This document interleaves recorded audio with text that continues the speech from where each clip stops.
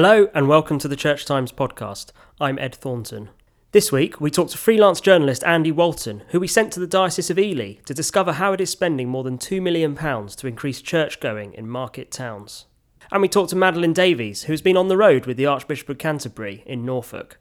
Elsewhere in this week's paper, we have the results of our 21 for 21 competition to find young interfaith leaders.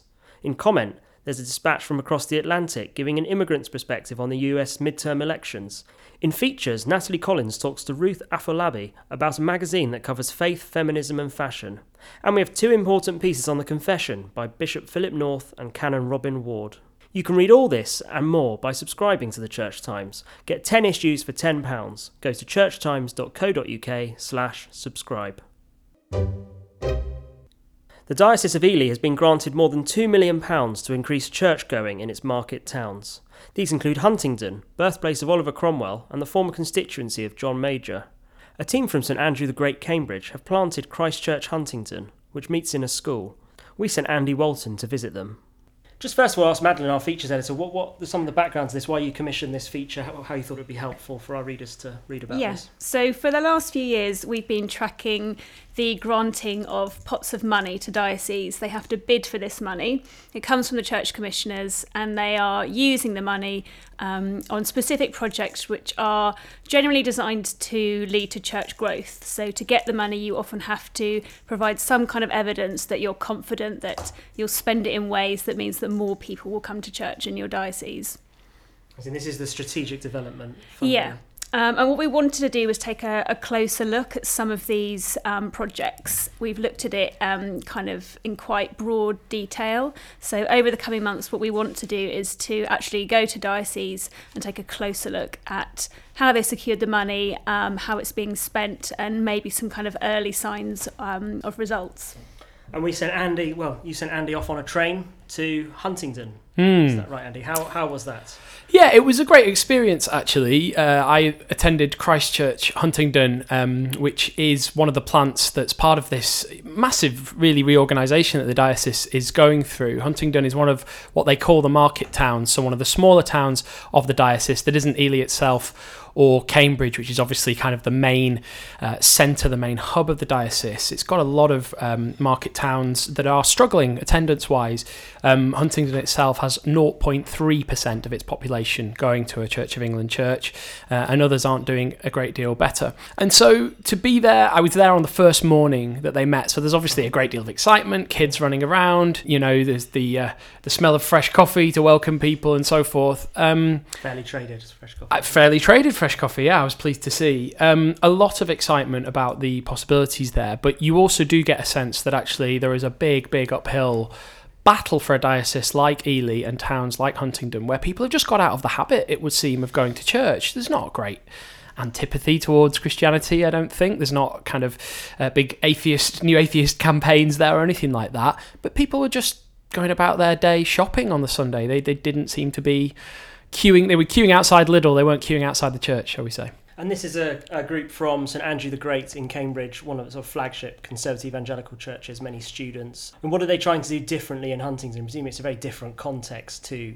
Cambridge. Yeah, so St Andrew the Great, obviously, as you say, in the heart of Cambridge, is used to kind of reaching out to students, and that breeds a particular kind of maybe academic type expository preaching, for instance. They've planted, I think, 3 times in the past. This is the 4th plant from St Andrew the Great. And the idea here is, I think, to be more accessible. So the plant in Huntingdon is taking place in a school hall rather than what you might call traditional church building, which obviously kind of reduces the barriers to entry, as it were. Some people who don't like necessarily going into a churchy-looking church will be less intimidated by going into a school hall, although I guess any institution like a school brings with it its own challenges maybe as well for some people. And yes, the service that I attended was very low-key, very informal, a very chatty tone to it, I guess you would say. The preach was about 15 minutes, which would probably be on the short side for your average conservative evangelical church, I would say. Lots of modern hymns and songs were sung by a sort of piano and guitar, that kind of thing. And yeah, they seemed to be really in it for the long haul. I think that would be my other impression. And one interesting thing I noticed in your piece was that, there has been a pattern perhaps of some church plants being city centre, areas with many students, but this is not that. This is in quite a different area. There are initiatives obviously across the country, but I think that's what makes what Ely is doing here quite interesting, because the fact is that most church plants have either gone to sort of relatively wealthy suburban areas, to city centres that have got student populations, that kind of thing. And that's no criticism, it's just how it is. The next phase of church planting that's being looked at across the church, I think, is into areas that are more challenging, more demanding. So one of those would be, say, council estates in cities and towns. This initiative is more to do with these market towns that are kind of cut off a little bit from the big centres of population and don't have that habit of church going, as I say. And what I was most impressed by the people who'd made the decision to become part of this plant is the way that many of them had kind of uprooted their lives from Cambridge and all the kind of attendant cultural and entertainment possibilities that a city like Cambridge has, to move to somewhere like Huntingdon that's more off the beaten track. And it does show their commitment, really, yeah. I think it's quite interesting that when you look at the plan which the diocese has put together, which is called Changing Market Towns, what they've envisaged is 780 new church attenders. And that's with an investment of over £4 million, because the £2 million is just from the church commissioners. The diocese is investing its own money as well. So it's quite a large amount of money for that number of new church attenders. And it's also envisaged that most of those won't be going to existing churches. So 370 of them are expected to attend fresh expressions, and 220 church plants. And Christchurch Huntingdon is only one of the church plants which is envisaged. So I think there were kind of questions to be asked about the changing face of the Church of England and the way in which this money is being used. And I know there will be some people who kind of have questions about this move away from maybe the traditional parish church model towards something different. I was quite interested that when Andy spoke to other clergy who are in the diocese, because what we want to do when we look at these plans is not just speak to people who are behind them and will obviously be very positive about them, but try and get a sense of how people on the ground feel. And I was quite struck that I think from what you said, the feedback was largely positive. So we didn't get people saying, well, what about the existing parish churches, or are you undermining what's already there? Not to say that sentiment isn't there, but it didn't really come through in your interviews. That's right. A couple of clergy who are quoted in the piece are from other towns. There are several other market towns as well as Huntingdon that are having these new initiatives, and they tend to be positive and almost saying we wish some change had come sooner. We wish we'd had a bit more support sooner, because this is extra funding, of course, coming from the church commissioners on top of what's already been available. I think it's probably worth saying as well that actually there is, I think, an increasing realisation across large parts of the church now that if something isn't done, the latest attendance figures, of course, coming out this week, then there isn't going to be a great deal of church left to plant or to expand. And so I think maybe some critics still have their reservations, but are probably making their peace with the fact that something has to be done. The idea, the question is this model that Ely's trying going to work? I think we'd also encourage people to get in touch with us. We do want to record many voices on this topic. We don't just want to kind of unthinkingly publish what dioceses say about this project. We do want to hear from people who have different opinions. I mean, one of the major aspects of the plan in Ely is early exit for a number of clergy. And what we heard in the piece was actually some people would like to move on, they'd like to retire. But in other cases it says, where major church decline has taken place, early exit may be the way forward. And you just assume that in some cases that will be quite painful, and certainly that will probably be replicated in some of the other plans for dioceses, will be reorganisation of parishes, perhaps people's jobs changing. And I think it is quite difficult for people to speak out about that at the time. But personally, kind of at church times, I'm quite concerned to be fair to people and to hear from people who are concerned, as well as people who feel very positively towards these plans. Yeah, and I think it's also, worth mentioning that as we sit here in central London, the fact that we have actually been out and looked at how this is working and spoken to people who are, there'll be people reading the paper this week, people listening to this right now who are clergy, who are, lay leaders in congregations that are maybe 10 or 15 people, sharing clergy between maybe 10 different parishes, different churches. And so we don't want to paint too rosy a picture of what's happening. But for life to be reinvigorated into those congregations, it strikes me that innovation has to happen. Now, as I said a moment ago, the question is whether this Ely model will be the model that can work also in Carlisle or in Truro or, who knows where else. I mean, one of the things that Ely's drawing upon is the presence of Cambridge in the midst of the diocese, and therefore it's got access to, say, Ridley Hall is offering, the Theological College is offering some resources to the churches who are involved in this planting. Well, if you don't have a theological college, a sizable and influential theological college like Ridley in your midst, well, can you replicate what's going on here?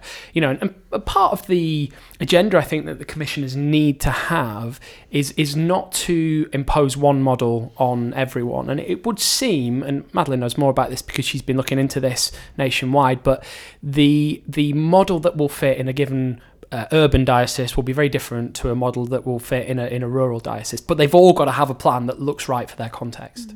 And I think we focused on the church plant because it's one of the first things that's happening as part of the Changing Market Town strategy, but there are lots of other things happening. I think people often rely on church plants as the major kind of strategic development grant aspect. So, for example, in Wisbech, which is quite a deprived part of the country, they're establishing a learning centre which will be delivering local training to people. So that's something quite different from a church plant. There's also plans for an evangelism coach, which I think has been yet to start work, but I think those are things that we'd like to look at as well. So as well as the church planting, some of these different ways in which people are trying to do mission. And I think Ridley Hall are teaming up with a learning centre. So that's, I think, quite an interesting idea to try and connect Cambridge, where I think it is about 3% of people attend church, and a much higher percentage with somewhere like Wisbech. So I think it'll be interesting to see how that unfolds as well. And I think one of the other interesting aspects about that is, what are these churches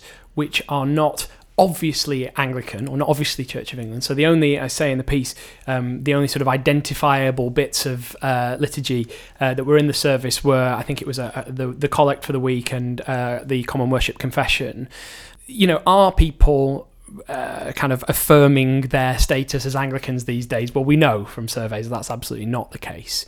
But somewhere like Christchurch Huntingdon meeting in a church hall might attract Christians from other places who like what they're doing. That's one form of growth. But obviously the key is getting people in who aren't currently churchgoers, who aren't attending. And so is that possible in other forms of church that are more recognisably Anglican or more recognisably church, shall we say, in that sense? Is it possible? And I know Anglo-Catholics who are very interested in planting will say absolutely it is. The Mass is a form of attractional church if done in an accessible way and in a way that welcomes.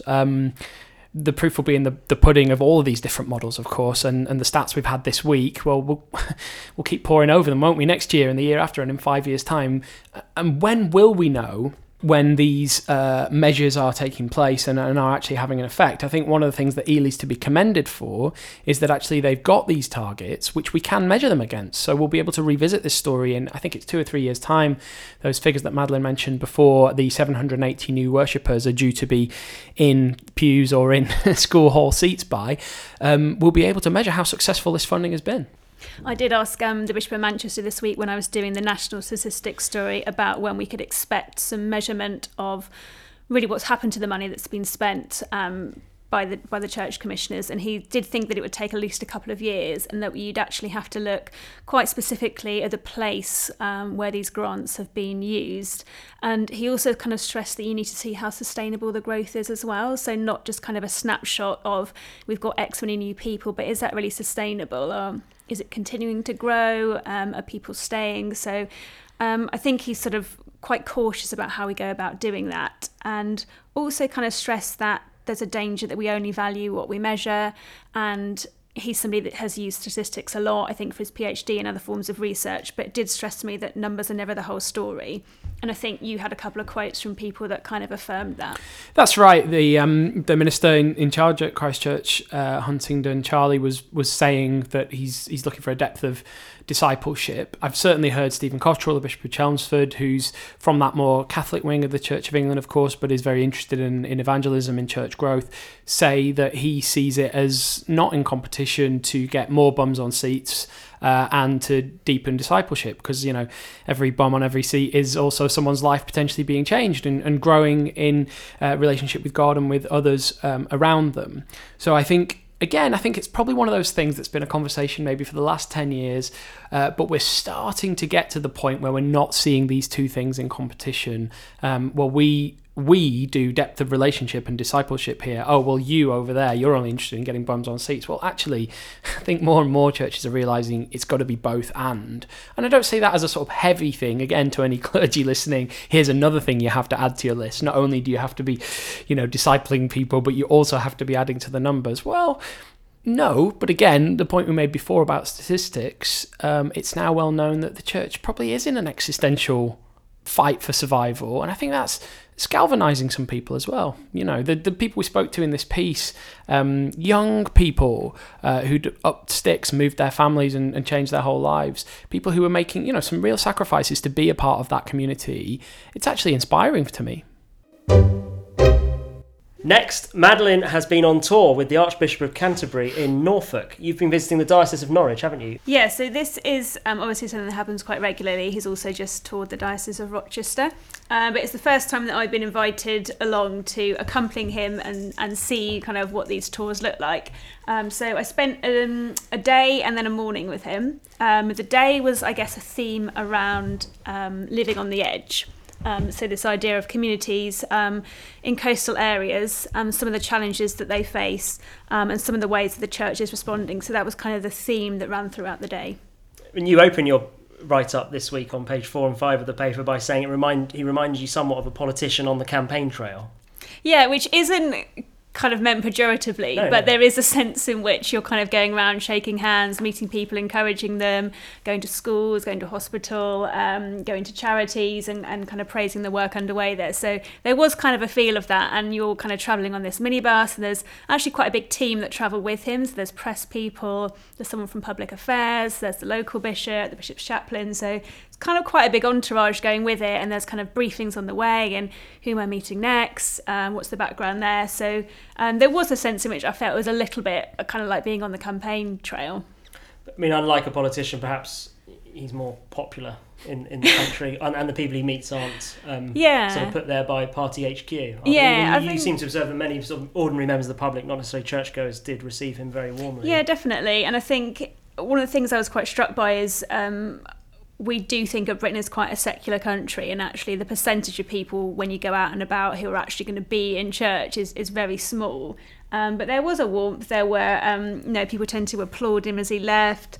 Some people wanted selfies with him. And I kind of felt that when you're in public places and there was a blessing or a prayer, people were generally kind of quite reverential, so they would bow their heads when they were asked to. A lot of people were happy to say amen, and that kind of struck me because I guess I do often think that kind of outside the church people are increasingly, perhaps kind of those practices are becoming more alien, but I did sense sort of a very high level of respect for him and kind of a happiness to take part in some of the kind of public acts of liturgy. Is there a danger with these visits that it's the diocese, showcasing its most successful projects or its best stuff, so he doesn't get a view of the reality? Certainly for the day that I was accompanying him on, we often went to parishes that were in very deprived areas. That's kind of true that coastal communities we know are often kind of significant presence in measures of deprivation. So that was kind of a theme of the day, and I guess what he was being shown was how is the church responding. So it might not necessarily be that the places that we went to had huge numbers attending on a Sunday, but it was that the church was reaching out and trying to serve people, offering in quite sort of severe levels of need. So for example, we went to Great Yarmouth, and it's one of the most deprived parishes in the country. And the project that we met there was basically serving people lunches and also helping people with debt. So it was really looking at how the church responds to need. The Archbishop's very keen to say that alongside that, they're not ashamed of Jesus. So there's not a sense in which we do social action, but there's no element of evangelism or no attempt to share the gospel that goes alongside that. But I think he was quite struck by the level of need, and also really happy to see that the church is kind of digging in there. I could not believe his energy levels. I, to be honest, was really flagging. By the end of the day, I was exhausted, and he was still absolutely delighted to meet everyone. I don't know, maybe he's an extrovert, but I think he has described himself publicly as an extrovert. Yes. He was really buoyed by what he saw. You could tell he was really encouraged by it, and he would often say, like, this is what the church should be doing. I think he's so impressed by people who are reaching out and as he said, kind of meeting people at their point of need. And he's also kind of somebody that doesn't really want to meet the people at the front. So when we would arrive somewhere, he would be the one that went to the kitchen or went up to the bell tower to meet the bell ringers or met the people who were doing the serving. He's very quick to do that. So we'll often actually won't really meet the dignitaries as much as he was actually kind of rolling their sleeves up. And I think he does derive an enormous amount of energy from meeting people like that. Andy, you were in the community of St Anselm at Lambeth Palace last year. So that's right. You spent a bit of time with the Archbishop. What was your impression? Yeah, I think a lot of what Madeleine says rings true in terms of the schedule. I mean, it's quite astonishing when you live at Lambeth Palace for a year. You see the sheer range of stuff that the Archbishop has to deal with, some of which will be internal church business, some of which will be visiting dignitaries. All of a sudden the former president of Nigeria is passing through and, needs a meeting and so forth. But we did also, in Holy Week this year, actually, we spent a week on one of these visits. Every year in Holy Week, the Archbishop alternates between being in Canterbury itself and giving a series of lectures and being in one of the deaneries of the diocese. And so we went to the Thanet Deanery, which is very similar to what you were describing, coastal, areas of quite big deprivation alongside nicer, but more well-to-do areas like Broadstairs. And I was absolutely bowled away by the energy and, Q&A session that he held in the country's biggest Wetherspoons in Ramsgate, which was great fun. There was a number of, I'm thinking particularly of Holy Trinity Church in Margate, that as soon as you walked in the door, there was a board with 20 different activities that were happening in the church that week. It was just astonishing. St Paul's in Margate was another place that I visited with the Archbishop. There was a lovely little moment, actually. I was with some members of the community, one from Zimbabwe and two from Pakistan, and they looked quite concerned when the Archbishop arrived because there was no one there to meet him.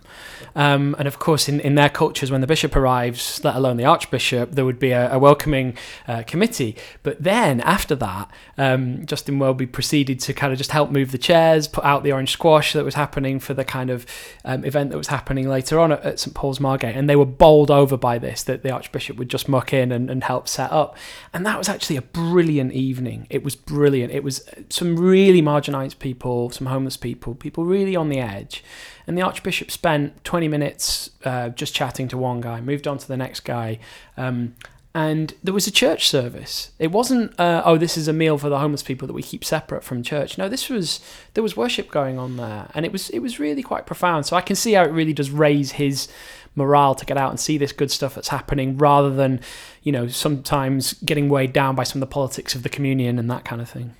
I think as well, it really struck me that I think a lot of these visits are actually fodder for political interventions.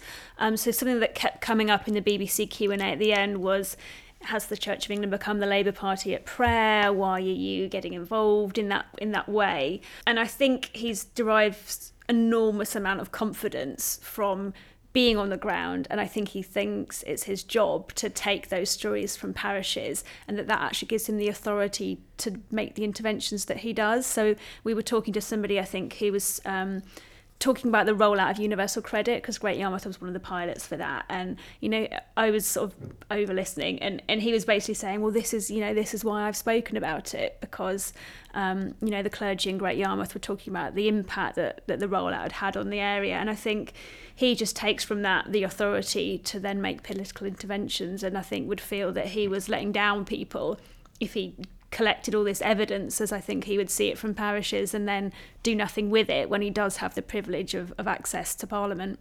Yeah, I think that's right. I mean, we talk about declining numbers in the church. I mean, obviously, the churches in this country, not just the Church of England, but are still by far and away the biggest civil society institution that we've got. And I think the Archbishop sees his role in some way as being a representative not just of the Church of England, but of the other churches, and to a lesser extent, maybe, other faith groups as well. And if you put all that together, he's speaking for a much bigger constituency than any politician is. You know, as much as the Labour Party is bigger maybe than any other political party in Europe at this stage, it's still tiny compared to people who are attached to the church. And that's before we even get onto the number of people who are affected by church services. There was some research from Theos a couple of years ago said that around 10 million people a year interact with church social services.